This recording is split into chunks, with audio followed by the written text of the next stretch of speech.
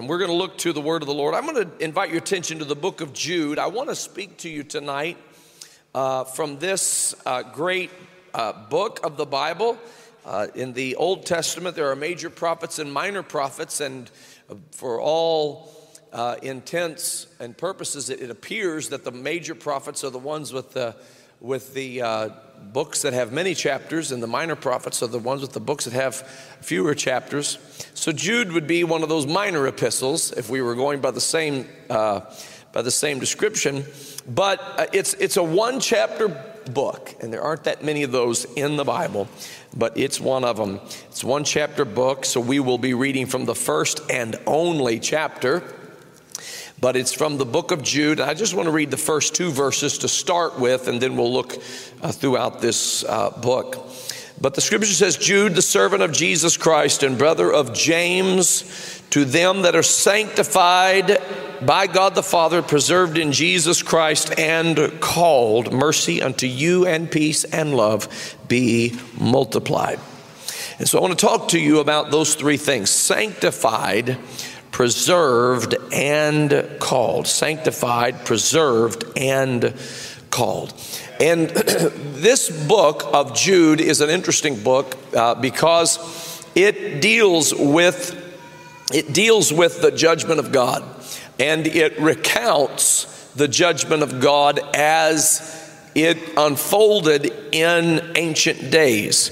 And he is reminding those that received this general epistle, and he is reminding us, because we are recipients of this epistle, but he is reminding the reader of that judgment of God, what invites it, what causes it to come to pass. We would do well to hearken to that. We're living in the last days, and the Bible describes a day in which the scoffers would go about the streets saying, "Where is the promise of his coming?" And we're living in those days where the scoffers are going about the streets, and we really need to be in a position of Abraham where he is saying, "Oh God, have mercy upon this people," or we need to be in a position of Daniel, who repented himself and for the sins of his nation, that God would have mercy. Same with other prophets in the Old Testament, but we're living there. And Jude deals with the fact that there is a judgment that comes from God, and it is his wrath upon the sins of humanity. And he opens his book by explaining to us that we are sanctified by God the Father. And he lets us know that there is a preserving that occurs, and that this occurs in Jesus Christ, and that we are called. And then he begins to speak words that some can just dismiss as salutation, but if you've studied the word of the Lord for a while, you know the salutations are not to be dismissed. A lot of truth in these salutations of the epistles. A lot of truth in the signings off of these epistles. Same can be said of the genealogies of the books of the Bible, namely the Old Testament and of course the gospel accounts. And the begats, while that may seem a little tedious to go through, there's a lot of truth wrapped up in every word of this Holy Bible. And this is more than just a generic salutation. He says, mercy unto you, and peace and love be multiplied.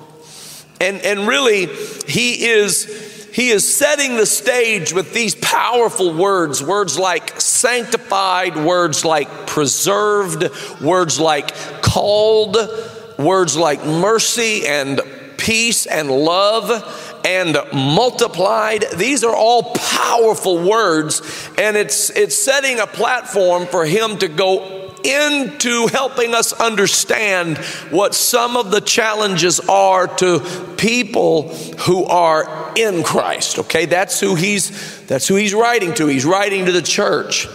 And so he begins to explain. Verse 3, he says, beloved. That's a powerful word. Beloved, that's who you are. And what does it mean? It means you are loved by God. It means you are loved by us. You are loved by one another. You are loved. So be loved. Make sure that you recognize it and acknowledge it and accept it and receive it. Be loved. Beloved, when I gave all diligence to write unto you of the common salvation. And that's worth noting, that he is describing that this salvation is common. It is not, there are not exceptions to it. There are not categories of it. There are not different tiers of it. This is a common salvation that God has given. And it is not based on class. It is not based on how society may try to compartmentalize people and divide people up. No, God looks upon all of us as people that he has come to save. He created all people. God does not deal in the demarcations that man places upon one another. God sees us as people that he created, that he wants to live forever. So it is a common salvation. It is good for people, regardless of their economic status, regardless of their station in life, regardless of their background of any sort or so. It is a common salvation, and it has appeared to all men. The scripture says that it's a common salvation, and because of it, it was needful for me to write unto you and to exhort you that you should earnestly contend for the faith which was once delivered unto the saints. Now that is the faith. When the Bible says one Lord, one faith, that's the one faith that it's talking about. It is the faith that was once delivered unto the saints. What the saints received as the faith, as the message, as the truth, as the gospel, that is the faith. There are not multiple faiths, many faiths. There is the faith. It is one Lord. It is one faith, one baptism, one God and Father of all, who is above all, through all, and in you all. And this is what we do with it. We earnestly contend for the faith which was once delivered unto the saints. And that has a variety of connotations to it. We are to earnestly contend. Paul described it like this. He said, I have fought a good fight and I have kept the faith. So that is in keeping with what Jude is saying when he says that we should earnestly contend for the faith. It is fighting a good fight. It is running the race. It is keeping the faith. One place he said, hold fast the profession of your faith, Paul did. So think about that. The profession. We know that the profession is something that comes from your mouth. That's why we call them professors, because they are professing something. That's why when we say something, we say that we are professing. But it is not just what you say, it is what you do. That's why we may call the work that you do or your career your profession. Because what you say and what you do need to be aligned with each other. And so when he says to hold fast the profession of your faith, he is telling us to get a hold of that faith and hold on and don't ever let go.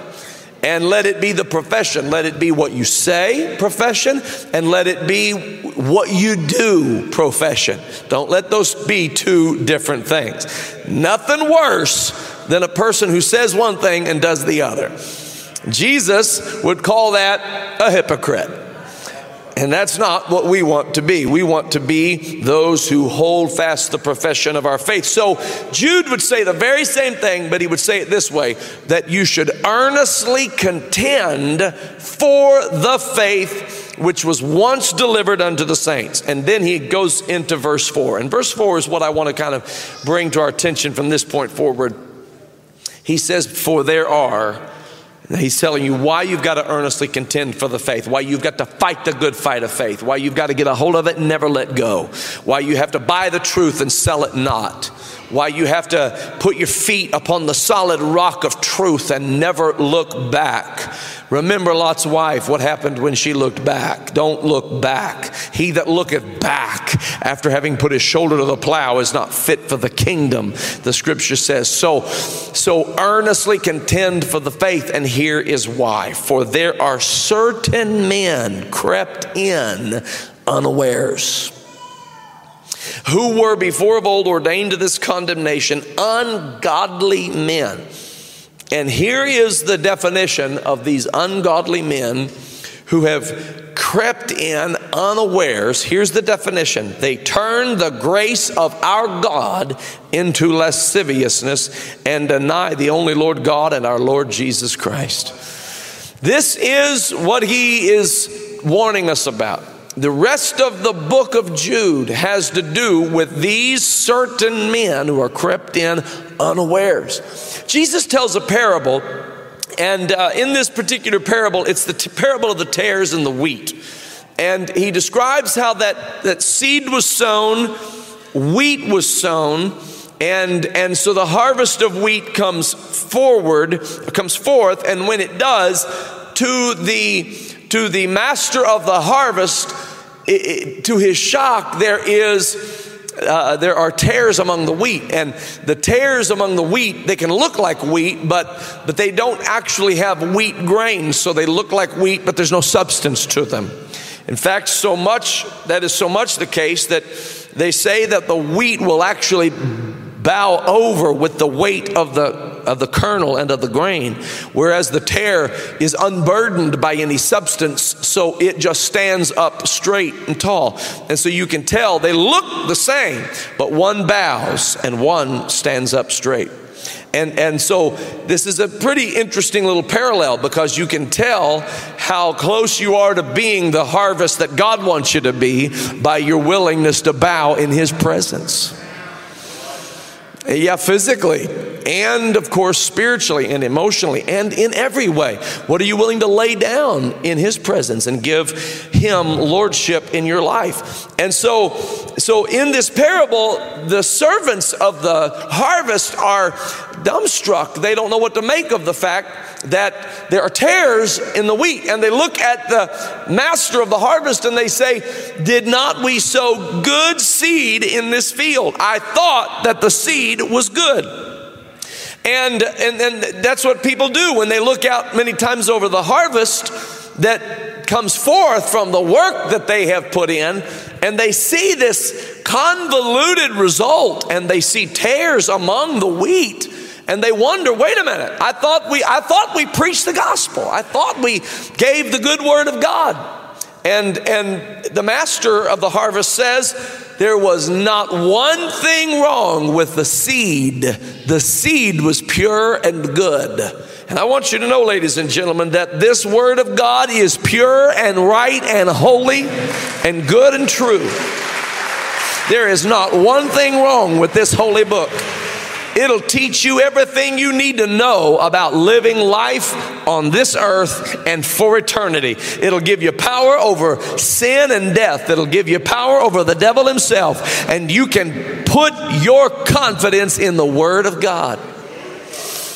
And yet, even at the end of sowing good seed into the ground, tares have come up with the wheat. So the servants are concerned, how did this happen? And in the parable, the master of the harvest explains to them. He says it this way, an enemy hath done this. And this is what he says. He said, while men slept, an enemy came in unawares and sowed tares among the wheat. And so this is a valuable lesson for us to learn. And the lesson is this, that you can have the good word of God. You can have the seed that produces the wheat. You can have the seed that produces the fruit. You can have the precious word of God continually being poured into your life, and wheat will come from it. But if enemies come in and begin to sow while men sleep, that's an important part of this. While men slept, the enemy came in and sowed tares among the wheat. And so this is a valuable lesson for us to learn. Number one, don't go to sleep. Hallelujah. Stay wide awake. Stay alert. I know your physical man has to go to sleep, but in your waking hours, you make sure that you are alert and ready and responsive and focused upon the things of God. Don't subject yourself to enemies, adversaries, and problems in this world that will sow tares into the field that God intends for a wheat harvest. God wants you to be faithful. God wants you to be holy. God wants you to be righteous. God wants you to love one another. God wants you to love your enemies. God wants you to love Him with all your heart, soul, mind, and strength. This is what constitutes wheat, people who are set apart unto God, holy and sanctified and true. And what constitutes a tare is the enemy coming in and sowing something that looks like wheat but isn't. Looks the part but isn't. Sounds like it's right but it's not right. Has a resemblance to truth but isn't truth. And this is such a terrible thing to have happen, and yet it happens all the time. And so in this very same way, certain men in the book of Jude are crept in unawares, and they are ungodly men. And they are crept in unawares. So the question becomes, when are you unaware? When do you go to sleep? When do you take your eye off the road? When do you take your hands off the steering wheel? At what point do you get careless in your walk with God? The scripture talks about the cities of refuge. The cities of refuge were a place where a person who was involved in the accidental slaying of a person, not those who purposely did it, but those who accidentally did it. Say they were working on a tree, cutting down the tree. The Bible uses the illustration of the axe head flying off of the handle of the axe, and it's striking someone and causing them to lose their life.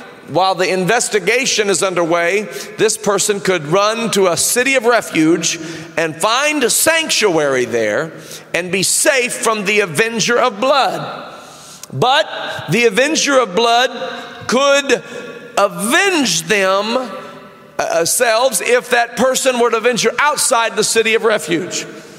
And that's what happens when we fall asleep at the wheel. We venture out of the city of refuge, and that's when problems start arising. And you may think that you can step out of your walk with God to do a little bit of this and a little bit of that. You might think that you can step out of the parameters of your relationship and covenant with the Lord and live the way you used to live and be all right. I want you to know that's where the tares come from. That's where certain men creep in unawares. And you've got to be so careful, ladies and gentlemen, especially in the advent of the internet. You've got to be careful. You know, never have we been more in violation of the scripture that tells us, blessed is the man that walketh not in the counsel of the ungodly. Never have we been more in violation of that than we are in 2023. You can Google whatever ungodly counsel you want to Google. You can YouTube whatever ungodly counsel you want to YouTube. And you've got to make sure that what you're putting into your heart and mind is coming from the Word of God, and that it is the true Word of God. Just because somebody says they're teaching you the Word of God doesn't mean that they're teaching you the truth.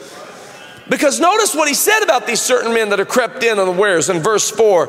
They are ungodly men, and the Bible says they turn the grace of God unto lasciviousness. They're not starting with lasciviousness, which is a crude, lustful indulgence of the flesh. They're not starting with that lasciviousness. They're starting with something you feel very good about, the grace of God. So turning the grace of God unto lasciviousness. They don't just bring lasciviousness up and say, hey, try this. No. No, these guys are ungodly, and they creep in unawares. They crept in unawares. They are stealth. They are able to walk without being heard. They're able to slip in without your knowledge. They're able to find the vulnerability of what you have in your spirit. This is why you have to earnestly contend for the faith that was once delivered to the saints, so that the enemy can't find a gap in your armor. This is why you have to buy the truth and sell it not. This is why you have to stand having your loins girt about with truth, having on the breastplate of righteousness, having upon you the helmet of salvation, having upon you your feet shod with the preparation of the gospel of peace, the sword of the Spirit, which is the word of God. Do you know why David hid the word of God in his heart? So that I might not sin against thee. It is this earnest contention for the faith. It is this hiding of God's word in your heart. It is this holding fast the profession of your faith that will make you strong in the hour of temptation. Praise God. You know, they say of counterfeit bills that the way that the National Treasury is able to spot a counterfeit bill is not by examining all the different versions of a counterfeit bill, but by examining the authentic bill so thoroughly that when they see the counterfeit, they can tell what the counterfeit is by its variation from the authentic. We have to become so acquainted with the authentic that we know the authentic, and that's what we know. When there's a deviation from the authentic, and that word deviation is a real word. Deviation is where we get our word devil. It's where we get our word devil. It's where we get our word deviant. It's all connected. And when there is a devilish, deviant deviation from the authentic, your antenna needs to go up and say, that is not of God. That's not of God. Hallelujah. But these guys are stealth. They're very clever and crafty, and there's certain men crept in unawares, and they can creep into your playlist unawares, and they can creep into your podcast repertoire unawares, and they can creep into who is giving you counsel unawares. And they can sound authoritative about the things of God because they take what is most precious to all of us, the grace of God. And that's where they start. Let's talk about grace. The grace of God. I'm going to tell you, we're saved by grace. By grace are you saved through faith. That not of yourselves, it is a gift of God. And so when somebody starts talking about such a holy, such a sacred, such a beautiful thing as grace, they'd better be telling you the truth, and you'd better be able to spot the truth and therefore spot error from a million miles away.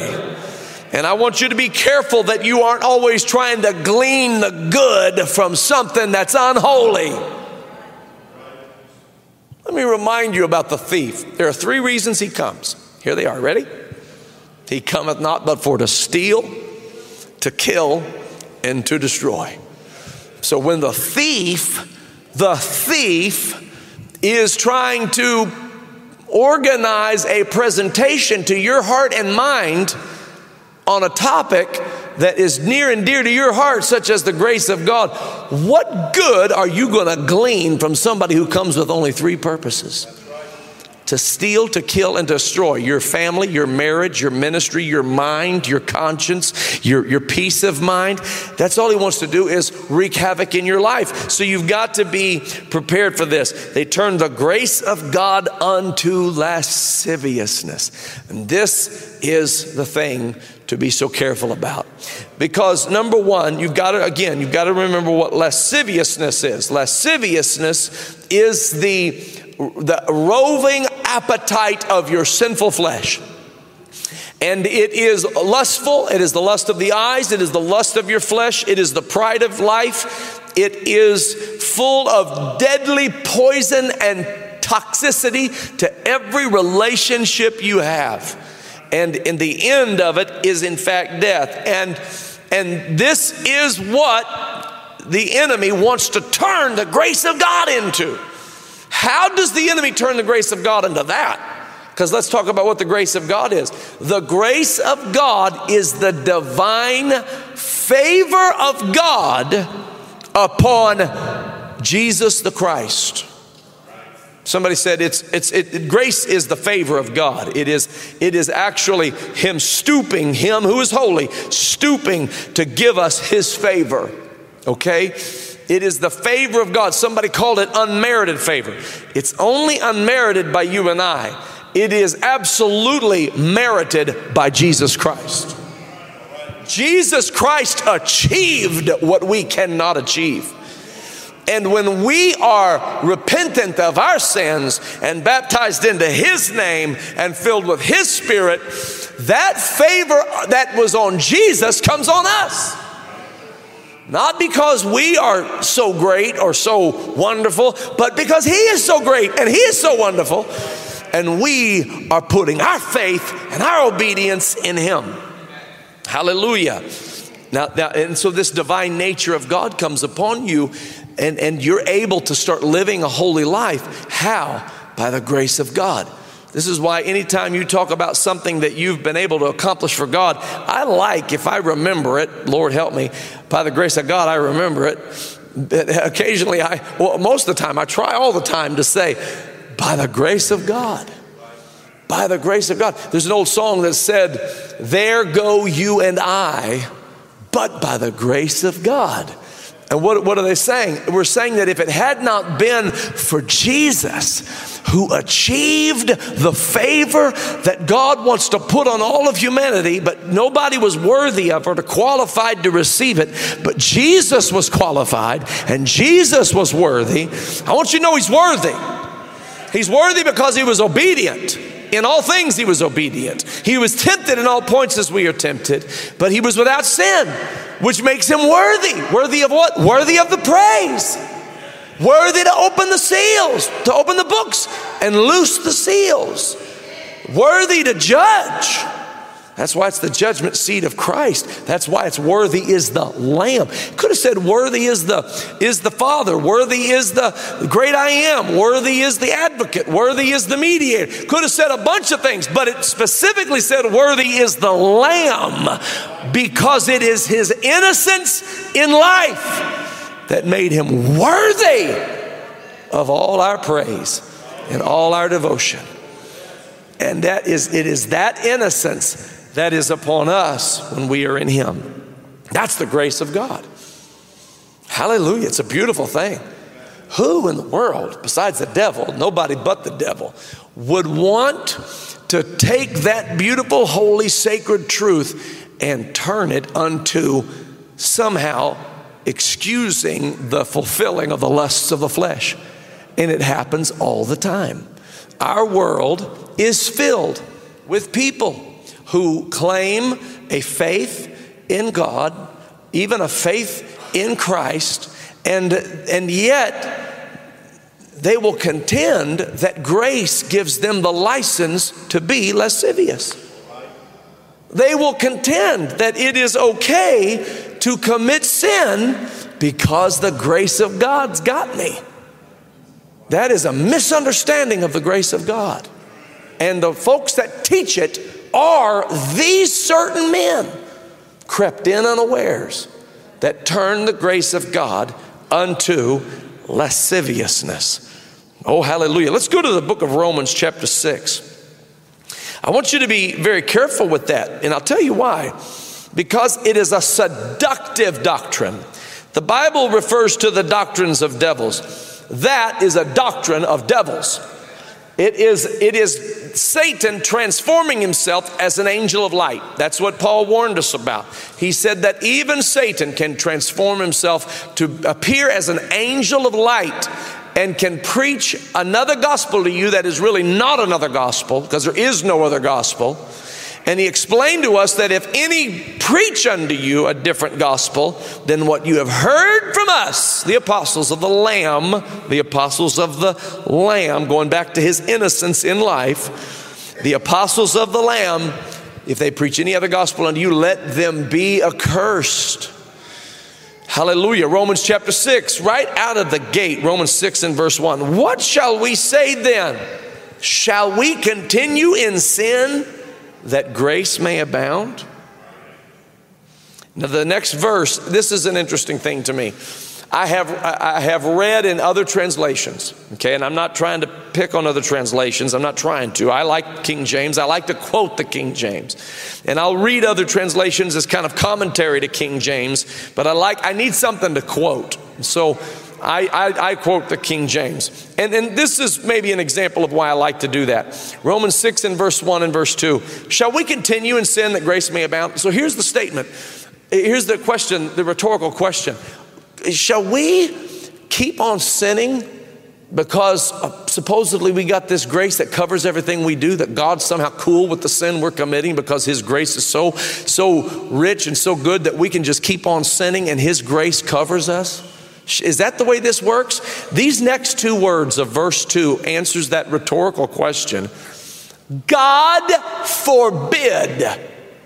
In a lot of the translations, it'll put, instead of God forbid, it'll put by no means. That's different, folks. That's different than God forbid. Oh, hallelujah. I'm going to say that again. By no means is different than God forbid. And that's one of the problems we have in the modern church and modern Christianity, is that people have forgotten that God forbids stuff. They don't think God forbids anything anymore. But in the New Testament, God forbids. I'll go as far as to say He is more forbidding of things in the New Testament than He was in the Old Testament. Now you say, well, are you kidding? Have you read the law of Moses, how random it is and how granular it is? Yeah, but we're talking about the righteousness of God here. And He gave them the law of Moses because He knew they were incapable of keeping the law of God. That's why they had the law of Moses, because it was trying to close as many loopholes as humanly possible, literally humanly possible, which was impossible. But when you get into the new covenant, the old covenant that involved the law of Moses is fulfilled, and it's wrapped up airtight. You get into the new covenant, and now there's the power of the Holy Ghost. Now there's the power of the blood of the Lamb. Now there's the power of the name of Jesus. Now there's victory in Jesus. And so we don't have excuses in the New Testament. So this is what caused the Apostle Paul to stand up on Mars Hill in Athens and say, you men of Athens, I perceive that in all things you are too superstitious. I passed by and beheld your devotions, and I saw one to the unknown God. You set up an altar to the unknown God. This is in Acts chapter 17. And you did it because you wanted to cover your bases. You were afraid that maybe there was an unknown God that you hadn't given His proper due. Well, you're right about that. You've ignorantly worshiped Him, but I'm getting ready to declare Him unto you. Hallelujah. In Him we live and move and have our being. But he made a statement in this passage of Scripture in Acts chapter 17. He said this. He said, the times of this ignorance God once winked at, but now commandeth all men everywhere. Do you know how universal that is? But now commandeth all men everywhere to repent. There was a day, he said, when God would have looked at the heathen who were worshiping an altar to the unknown God, and He'd have just had pity, and He would just like, I'm just going to act like I'm not seeing that, because they don't know any better. And the ignorance, the times of this ignorance, God once winked, which means He closed His eye. He said, but those days are over. And now He commandeth all men everywhere to repent, because we're in a new covenant and we have access to the holy place, all of us. So when we're talking about this matter of the grace of God being turned into lasciviousness and God forbidding that we would continue in sin that grace may abound, God forbid that you would ever live the kind of life that says, God doesn't care how I live. God doesn't care what I do. God doesn't care. Oh, no. You got to understand. You have more power over sin now than you ever did before in this new covenant.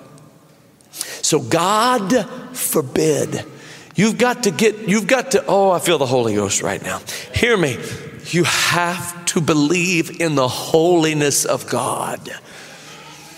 God is a holy God, which means he is set apart and pure. You can't drag him down into the muck and the mire of your sin and think that that's okay. This is what makes him being manifest in human flesh so remarkably amazing, because he is so high and he is so holy. In Isaiah chapter 6, the angels covered their face as they flew around the presence of the Lord. You want to know why? Because he was high and lifted up, and his train filled the temple, and he was too holy for them to even look upon him. Moses said, show me thy glory. And God said, you don't even know what you're asking for. You'll die if I show you my glory. He is too holy for any person to see him in his raw glory. You and I aren't holy enough to be anywhere near as holy as he is. The fact that he became a man and achieved holiness on our behalf and then gave that holiness to us is a miracle. Yeah, amazing grace. Yeah, how sweet the sound that saved a wretch like me. Yeah, I once was lost, but now I'm found. I was blind, but now I see. I'll serve him the rest of my days. I'll praise him for as long as I live and into eternity. I had no way of getting into his presence. Oh, thank God. But just like Jacob's ladder, that the top of it reached into the glory of God, but the bottom of it reached down to where I was. And it was a rung within arm's reach from me. And Jesus told Nathanael, he said, you're going to see angels ascending upon the Son of Man and descending, just like Jacob's ladder. You want to know why? Because he was the ladder. He was that bottom rung you could get your hand on. And you could climb into the presence of God with Jesus as the apparatus whereby we can ascend into the glory of God. Hallelujah. God forbid, don't continue in sin that grace may abound. This is one of the reasons why so many modern Christians who profess a Christian faith, this is one of the reasons why they lose their faith. Because they were told that they could continue in sin and that grace would abound, and that's not how it works. So because that's not how it works, they don't think it's true because it doesn't work. You keep sinning and you're going to keep adding confusion to your life. Grace of God or no grace of God. You keep committing sin and you're going to keep adding more and more confusion to your life. Know ye not? Actually, verse 2, how shall we that are dead to sin live any longer therein? That is what is to happen with our flesh. We are to die to it. I am not trying, and nor do we ever try, to get people to manage their flesh, manage their sin, cope with their sin, deal with their flesh, deal with their sinful appetite, sinful ways. No. No, we're trying to get you to crucify it. We're trying to get you to nail it to the cross. Now, I know you're in a human body, and this human body is mortal. It's corruptible. So guess what? You're going to have the same challenge tomorrow. And you're going to have to die, not weekly, not monthly, not quarterly, not semi-annually. You're going to have to die daily. Oh, hallelujah. Oh, it works. How shall we that are dead to sin live any longer therein? Know ye not? I love when Paul does this. Paul adds these scriptures. Know ye not? I love because those are his rhetorical questions. Really what he's saying is, surely you know by now. Know ye not that so many of us as were baptized into Jesus Christ? This was not just a ceremony. This was not just a ritual. This was not checking the box off the checklist. This was being baptized into his death. Therefore, we are buried with him by by baptism into death, that like as Christ was raised up from the dead by the glory of the Father, even so we also should walk in newness of life. Praise God. If we've been planted together in the likeness of his death, we should be also in the likeness of his resurrection, knowing this, that our old man is crucified with him, that the body of sin might be destroyed, that henceforth we should not serve sin. He's talking about the grace of God here. The grace of God will give you power to not serve sin. And that's what you are. That's what I am. When we are sinners, we are servants to sin. Sin tells us what to do and what not to do. Sin tells us where to go and where not to go.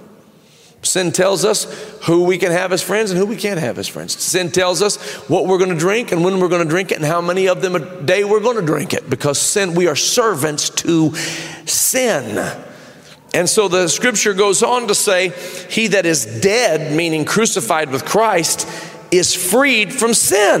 Now, if we be dead with Christ, we believe that we shall also live with him. Verse number 9, knowing that Christ being raised from the dead dieth no more, death hath no more dominion over him. For in that he died unto sin once, but in that he liveth unto God. He came one time. He came to walk into the holy place one time. He came to give his life one time. You don't need another sacrifice. You don't need to go offer a lamb in Jerusalem anymore. That happened at Calvary's cross. It was fulfilled in Christ. The scripture says, likewise reckon ye also yourselves to be dead indeed unto sin, but alive unto God through Jesus Christ our Lord. Let not sin therefore reign. Now, that's a big word, because that's what happens when you let sin in. Sin takes over. You know, the Bible calls it a leaven. It's a leaven, and a little leaven leaveneth the whole lump. You let a little bit of sin. You are participating in a fool's errand if you think that you can let a little bit of sin in and control it. Certain men have crept in unawares, and they've taken over. And leaven is leavening the whole lump. It's full of toxins and iniquities.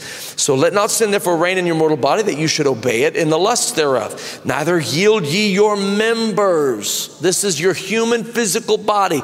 Do not yield your physical body as instruments of unrighteousness unto sin, but yield yourselves. What a word! Yield. Yield. You know that's not legalism. That is you surrender. It's yielding. It's saying, God, I can't do this. I'm going to let you take control. You're yielding your members unto God. Your physical body, yield yourselves, that's body, soul, and spirit, unto God, as those that are alive from the dead, and your members as instruments of righteousness unto God. Did you know that God can take that same physical body that used to be a slave and servant to sin and can use it as an instrument of righteousness unto God? Sin, verse 14, shall not have dominion over you, for you are not under the law, but under grace. Hallelujah. Sin will not have dominion over you because you are not under law. If you're under law, then you're going to be trying your very best to do what's right. And guess what?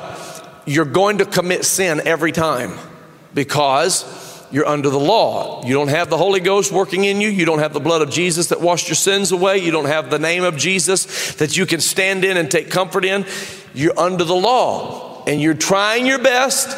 And let's say you achieve some success, okay? Let's say you nail down a particular behavior. You target one behavior that's wreaking havoc in your life. And there are people who don't have the Holy Ghost, who have stopped participating, who don't live under the grace of God, who have stopped participating in certain sinful behaviors. And so they think they've overcome sin. Well, they've overcome a sinful behavior, but that's not how you overcome a sinful nature. Because even though you may have overcome the sinful behavior, the sinful nature is still at work. You haven't remitted the sin, washing it away with the blood of the Lamb. You have ceased to participate in a sinful behavior through your willpower and through your determination. So, to you be the glory. Worthy is you. Praise be unto you. Everybody give you a hand clap of praise. That's what it ends up being. So all you've done is you've reallocated the sin from this behavior to pride. And it makes you feel like you can look down your nose at people who haven't done the hard work that you did. And you look down at them with condescension. But that's not the way the grace of God works. See, in the grace of God, you still overcome those sinful behaviors, but you don't just overcome sinful behavior, you also overcome sinful nature. So now you know it wasn't your might or your power or your willpower or your determination or your discipline or your good whatever good you got. It wasn't you, it was God. So you can't look down your nose at anybody, because there go you and I, except for the grace of God. I can't look down my nose at somebody who is struggling with something that I used to struggle with or still struggle with. I can't look down my nose at somebody and act like I'm better than. No. It is God who kept me. It is God who saved me. It is God who delivered me. So I'm able to stand with my brother and my sister and have compassion and say, hey, we can make it. You can do this. I've been where you are. God has the power. Put your trust in Him. Praise God. Hallelujah. That's why it has to be that it might be by grace. It has to be by the grace of God. So he says we're not under the law, we're under grace. Verse 15, what then? Here comes another rhetorical question. What then? Shall we sin because we are not under the law, but under grace? By no means. No, that's not what he said. God forbid.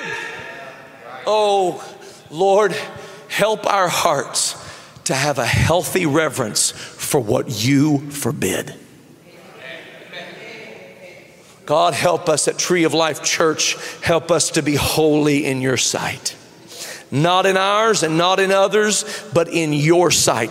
And if we're holy in your sight, oh God, hallelujah, then that holiness has a way of permeating every part of us. It'll get into our internal members. It'll get into the external members. It'll be in our hearts. It's got to start on the inside and it'll show up on the outside. Praise God. And so God forbid. He says it again. Now this is 2 times in the same dissertation. 2 times that he has said, shall we continue in sin? He gives that option. Should we continue in sin since we're under grace? And both times, God forbid. That's significant when it's mentioned twice. Okay, he goes on to say, don't you know to whom you yield yourselves servants to obey? His servants you are, to whom you obey, whether it be sin unto death or of obedience unto righteousness. Do you see? Do you see? What death is to sin, righteousness is to obedience. And what sin is to death, obedience is to righteousness. Now you remember how death got here. Death wasn't supposed to be here. None of us should ever be afraid of death in God's original plan. There shouldn't be mortuaries, morticians, funeral directors, undertakers. I think I just listed 3 names for the same thing. But no gravestones, no cemeteries, no obituaries. There shouldn't even be an industry called the funeral industry, because there was never supposed to be death. How did death get here? It came by sin. Sin was let in and death crept in unawares. And you think you can sin and just have fun. No, you'll sin and you'll die. Sin, the wages of sin is death. That's what the last verse of this chapter says. That's what happens to your relationships. You put a little sin into your relationship, it'll be dead before you know it. Because sin kills, sin brings death. But in the same way that sin brings death, obedience brings righteousness. Whew, hallelujah. Glory to God. That actually simplifies righteousness. All you got to do is obey to be righteous. Just let the Lord lead you and guide you and obey His word, and righteousness will follow. Real righteousness, not self-righteousness, not unrighteousness. but true righteousness. But God be thanked that you were the servants of sin, but you have obeyed from the heart that form of doctrine which was delivered you. Being then made free from sin, you became, are you ready for this? The servants of righteousness. That means righteousness is telling you what to do. Righteousness is telling you where to go. Righteousness is telling you who to be entangled with or engaged with and not. And if you'll listen, you will hear righteousness say, no, don't do that. That's not right. That's not right. Don't go there. No, they're not good for you. They're not good for you. You don't need to run with that crowd. You don't need to go do the things they do. Anybody remember when the righteousness started talking to you and leading you and guiding you? Be a servant of righteousness. Hallelujah. Be a servant of righteousness. He said, I speak after the manner of men because of the infirmity of your flesh. For as ye have yielded your members servants in uncleanness and to iniquity unto iniquity, even so now yield yourselves members servants to righteousness unto holiness. See, it starts with obedience, and obedience becomes righteousness, and righteousness becomes holiness. For when you were the servants of sin, you were free from righteousness. I don't want to be free from righteousness. I don't want to be free from righteousness. And listen, any preacher that tells you that you're free from righteousness, what they're really telling you is that you're a servant to sin. When you were servants of sin, you were free from righteousness. Here's another question, a rhetorical question. What fruit had you then in these things? What fruit came of that? What love and joy and peace came from your sinful behavior? I speak to you as a person. All of us have sinned and come short of the glory of God. There's nobody in here who can look down our nose at anybody. But I've got to preach to you the truth of the Word of God. And so I'm going to ask you what Paul asked the church at Rome. Think about it. What good came from your sinful activity? What fruit had you in those things whereof you are now ashamed? Listen, there are two thresholds. Okay, or there's a threshold. There's a threshold where decent people are ashamed of their sins. These are people that have a conscience. They're ashamed of their sins. There's some stuff they don't want people knowing about. Why? Because they are now ashamed. They did something in the moment. They did something, they got carried away. They went somewhere, they did something, whatever. They're now ashamed. What you don't want is to become that person that crosses that threshold and nothing can make you ashamed. That means your conscience has been seared with a hot iron. And now you don't care. You're all in. You don't care what God or anybody thinks. That is a dangerous place to be. And the world will applaud you until you've made an utter fool of yourself, and then they'll discard you right along with the relationships that are lost in your sin. And so he goes on to say, what fruit had you then in these things whereof you're now ashamed? For the end of those things is death.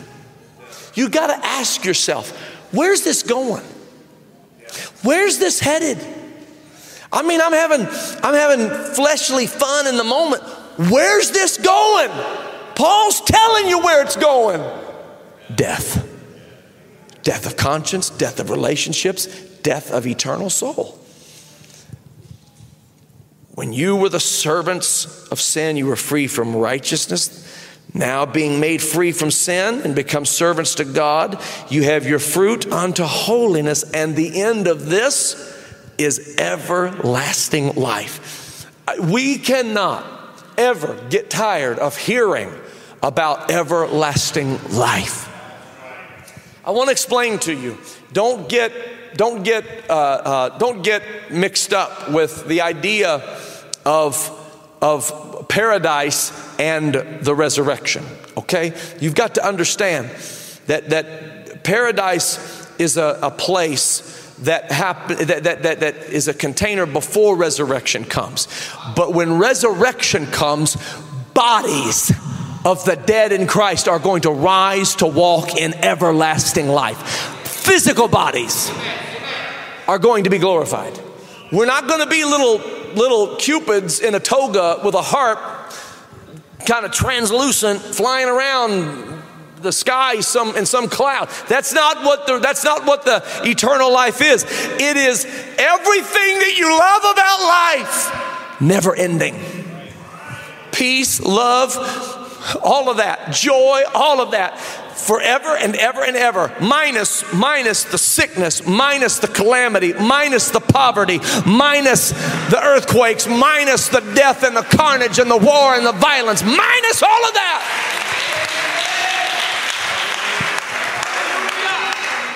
And hell is eternal damnation, because the soul of man is going to die an eternal death that does not depart from iniquity, and which is of course what brings death. So he goes on to say, being made free from sin, become servants to God, you have your fruit unto holiness, and the end everlasting life. For the wages of sin is death, but the gift of God is eternal life through Jesus Christ our Lord.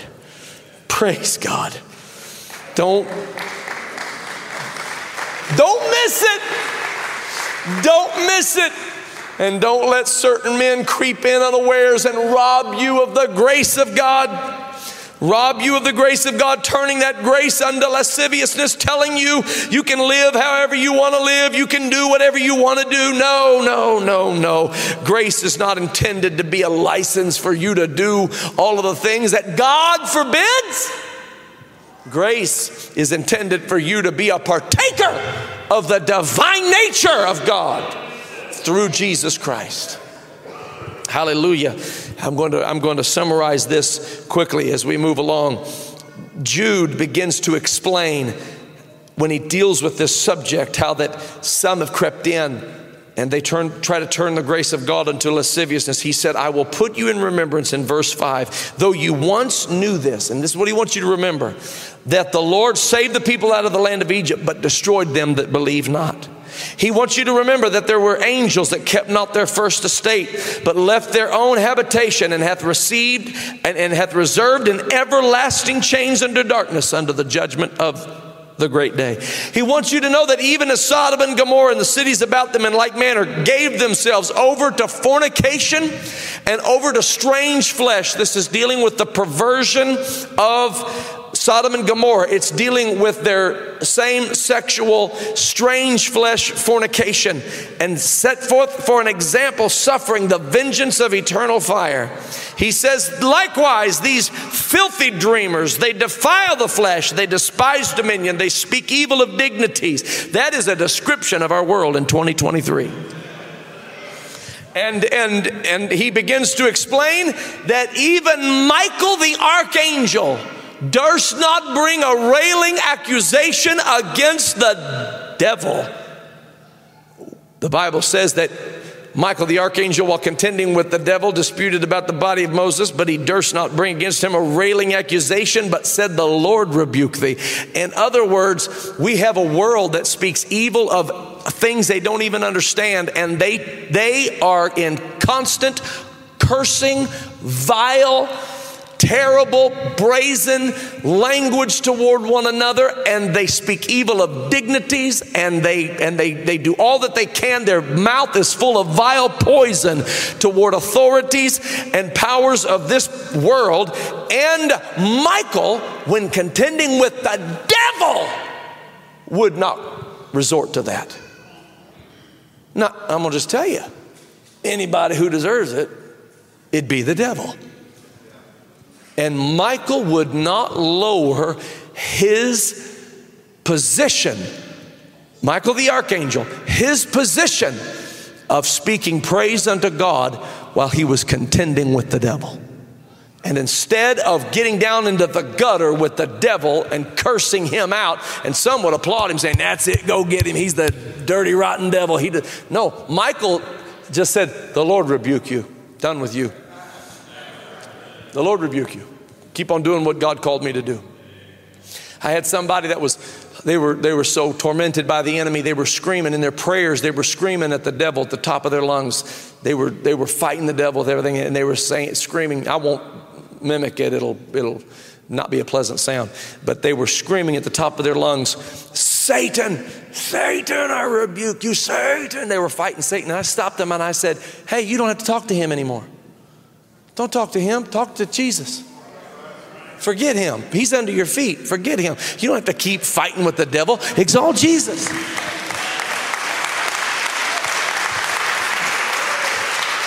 That's what Michael was doing. Michael was like, I'm not going to get down into the gutter and get into a cursing match with the devil. I'm going to say, the Lord take care of you, and I'm going to go, find Daniel or whoever and answer, be the messenger of God to the people of God.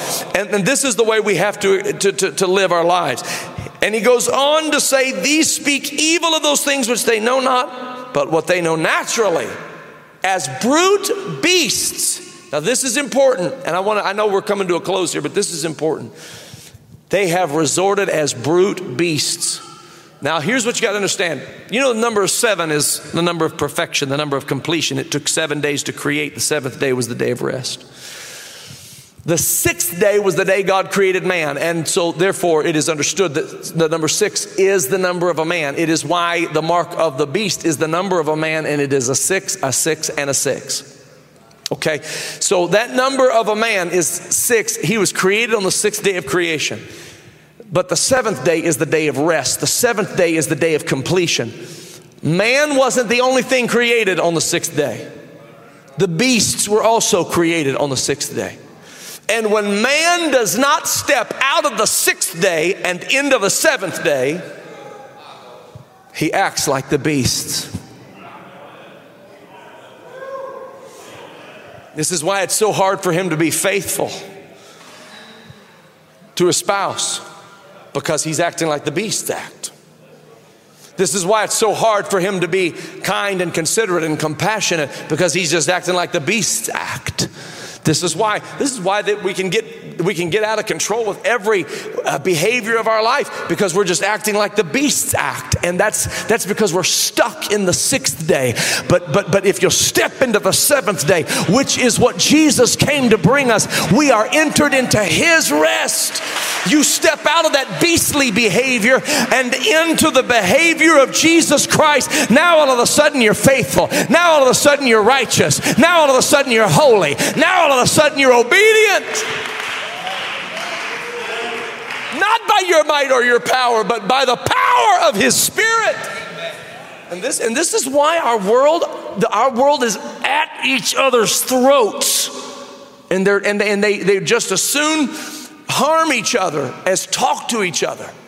And the church must never allow ourselves to be degraded into that position. We live in the 7th day. We don't live in the 6th day, where the beasts roam and the predators roam. That's not where we live in the 7th day. We have entered into his rest. But these speak evil of things which they know not, as brute beasts. In those things they corrupt themselves. Woe unto them, they have gone in the way of Cain. The way of Cain, where he killed his brother. They have ran greedily after the error of Balaam. They'll do anything for money, for reward. And they perished in the gainsaying of Korah. This is Korah trying to overthrow Moses, and the earth swallowed him up and closed on top of he and his family. Verse number 12. These are spots in your feast of charity. That's what we have here, is a feast of charity. That's what we have here, is a reciprocal exchange of the love of God. I love you, you love me, we love each other, we love the lost, we love the saved, we love the sinner, it's a feast of charity. But those who try to overturn the word of God, the things of God, these are spots in your feast of charity. He's coming for a church that is without spot and without wrinkle. So if this describes any one of us, guess what? We're going to be wiped out before the total tale is told. These are spots in your feast of charity. When they feast with you, they feed themselves without fear. They are Clouds without water. They are carried about of winds of doctrine. They go every which direction. They don't have really any belief system. Trees, God help us, tree of life. Trees whose fruit withereth, without fruit, twice dead, plucked up by the roots, raging waves of the sea, foaming out their own shame, wandering stars, to whom is reserved the blackness of darkness forever. And we could go on. I'm going to wrap up. I'm going to come to the conclusion of this. In verse number 19, he said, these be they who separate themselves sensual, having not the Spirit. Sensual. This is when the senses govern our behavior. The fleshly senses, sensual, having not the Spirit, but you, beloved. Hallelujah. Look at your neighbor and tell him, be loved. Glory to God. Stop letting the devil tell you that God doesn't love you. Be loved. But you, beloved, building up yourselves on your most holy faith, praying in the Holy Ghost. Keep yourselves in the love of God, looking for the mercy of our Lord Jesus Christ unto eternal life. Of some have compassion, making a difference. Others save with fear, pulling them out of the fire, hating even the garment spotted by the flesh.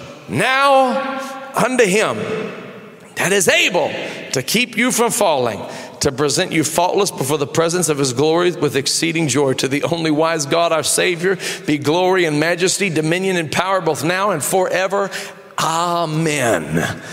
And I didn't even get to sanctified, preserved, and called. I want to really bad, because that's the foundation of all of it. But I want you to understand before we get into that, sanctified, preserved, and called. That's what he said is going to keep us, to be sanctified, to be preserved, and to be called. That's what's going to keep us in the hour when certain men creep in unawares. Hallelujah. But I want to be a servant of righteousness.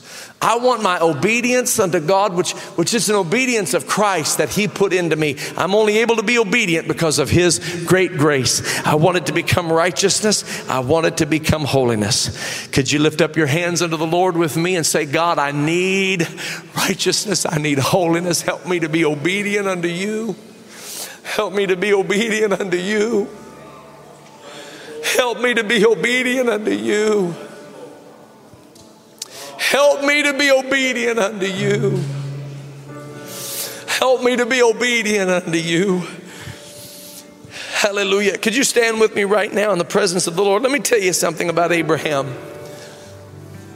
The Bible says that Abraham was obedient. He believed God and he was obedient unto God. And this is what the Bible says. The Bible says the Lord counted it unto him as righteousness.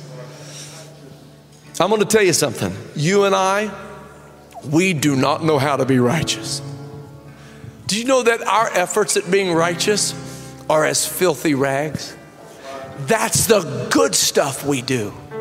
It's not talking about self-righteousness. It's talking about my most righteous behavior. The best I've got is as filthy rags compared to the righteousness of God. I'm talking about the stuff I would put on my resume. I'm talking about the nice stuff that somebody might say about you or I. That stuff that's good, that we can point to, that we can quantify and say, I did that and that was a good thing. That good thing compared to God's holiness is as filthy rags. That's how holy he is. But Abraham believed God and said, okay, God, I'm going to trust you and I'm going to obey what you said. And he obeyed God. And when he did, God said, I'm going to count that as righteousness. Whew. That's mercy. That's mercy. You're not, Abraham, you have no clue how to be righteous. But the best thing you can do is just trust me, believe me, obey me. I'll count that as righteousness. That's what happens when you repent of your sins and are baptized in Jesus' name and filled with the gift of the Holy Ghost. All you're doing is believing and obeying. And to that God says, I'll count that as righteousness. Woo, hallelujah. If I'm able to stand before God in that glorious day, and I have every intention, I have every belief that I'm going to make heaven my home. I have every intention, I have every belief. I want to be careful that I don't get into a position of taking for granted the goodness of God and miss out. Paul said, I don't want to become a castaway, lest I myself become a castaway. I don't want to preach the gospel my whole life and then I be lost. No, I got to live this until the last breath I take. Hallelujah. But I will tell you that if God is so gracious and I'm able to stand in His presence, which I believe with all my heart, I'll stand there for all of eternity in a resurrected body. Hallelujah. It will be because of the grace of God. It will be because of the grace of God. I wonder if we could just lift up our voices unto God right now. Lift up our praise unto the Lord. Come on, let's take a moment right now and say, God, deliver me from sin. Deliver me from unrighteousness. Let me live a life as a servant of righteousness. Let me live a life as one who is obedient to the things of God. Come on, that's it in the name of Jesus. Hallelujah. I want somebody right now. I'm opening up these altars. I want somebody to step forward and say, God, I need you to help me walk in victory. I need you to help me walk in victory in Jesus' name. I need you to help me walk in the light as you are in the light. Hallelujah. Come on. I want you to bring your needs to the Lord right now. Thank you, Jesus. Thank you, Jesus. Come on, bring your needs to the Lord and say, God, I need your help, Lord. I need your help, Lord. I need your help, Lord. Woo! Hallelujah. So lost without you. I need you. Oh, I need you. Yes, Lord. I can't be without you. Oh, I need you. Yeah.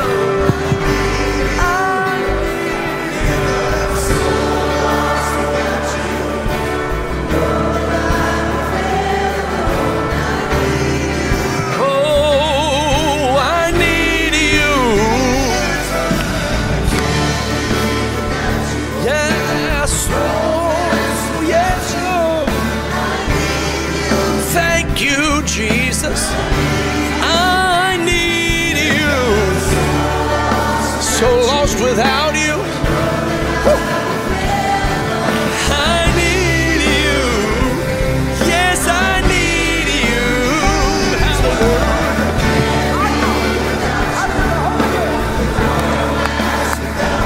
Come on, that's it. The Holy Ghost is moving in this place. The Holy Ghost is moving in this place. Hallelujah. Woo. Thank you, Jesus. I need you. Yes, I need you.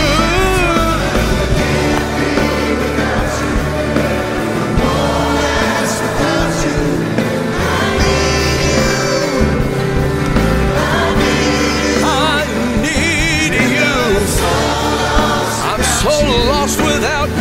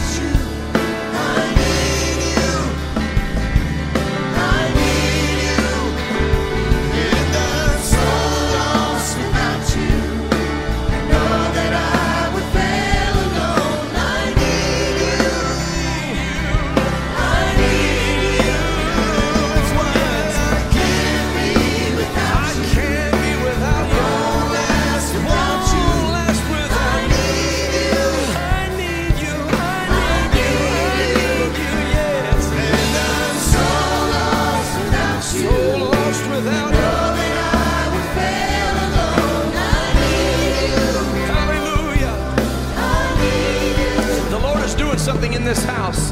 I want to let you know something. We're so thankful that we had a baptism this afternoon. Amen. Brother Mark Holtzclaw, we baptized him in Jesus' name, and we give God praise for that. Hallelujah. I want you to know that there is a revival happening. There is a revival happening. People are coming to God right now. People are coming to God. I want to be right in the big middle of what God is doing. Hallelujah. I want to be in the big middle of what God is doing. I'd like to ask you to lift up your hands with me and lift up your voice and begin to pray over the revival that is happening right now.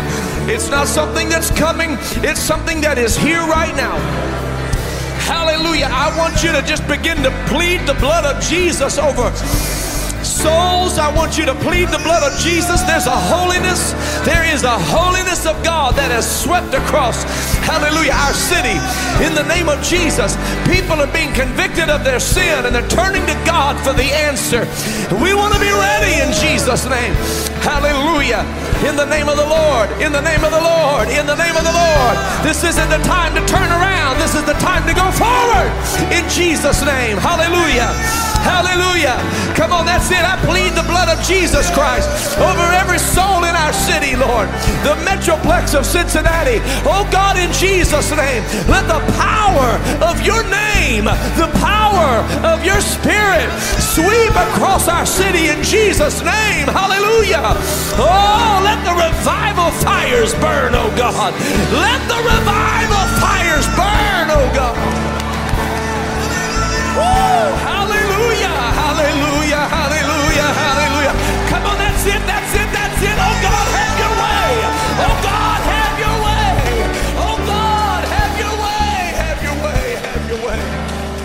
Hallelujah, hallelujah. Thank you, Jesus, thank you, Jesus, thank you, Jesus, thank you, Jesus. Woo. Come on, somebody, that's it. Go into intercessory prayer right now. You feel a burden on you right now. That's the power of God moving on you to pray for somebody. Hallelujah. I want somebody to pray right now like it's your prayer that's going to make the difference in that person's life. I want you to pray right now like it's your prayer that's going to cast down that imagination, like it's your prayer that's going to break that stronghold, like it's your prayer. Hallelujah, hallelujah. In the name of Jesus, Lord, send forth a revelation of the mighty God in Christ. Lord, send forth a revelation of the name of Jesus. Lord, send forth a revelation of the outpouring and the infilling of the Holy Ghost. Lord, send forth a revelation in Jesus' name. Yes, Lord, do it right now, Lord. Do it right now, Lord, in the name of Jesus. Do it right now, Lord, in the name of Jesus Christ. Woo! Hallelujah! Hallelujah! Hallelujah! Hallelujah! Come on, let your roots grow deep into the Word of God right now. Let your roots grow deep into the Word of God right now. Hallelujah! God wants to deliver somebody from sin right now. Yes, He does. Come on, if the Holy Ghost is moving on you to repent, repent, repent, repent in Jesus' name. We've got the waters of baptism ready. We can baptize you tonight in the name of Jesus Christ for the washing away, for the remission, for the blotting out of your sins. Oh, praise His name. Oh, praise His name, praise His name, praise His name. Woo, hallelujah. From the rising of the sun to the going down of the same, His name is to be praised. His name is to be praised. Hallelujah. Yes, Lord. Yes, Lord. Yes, Lord. Woo, hallelujah. Come on, that's it. That's it. Let the mighty God of heaven touch you right now. Let Him bless you right now. Thank you, Jesus. Thank you, Jesus. Thank you, Jesus. Thank you, Jesus.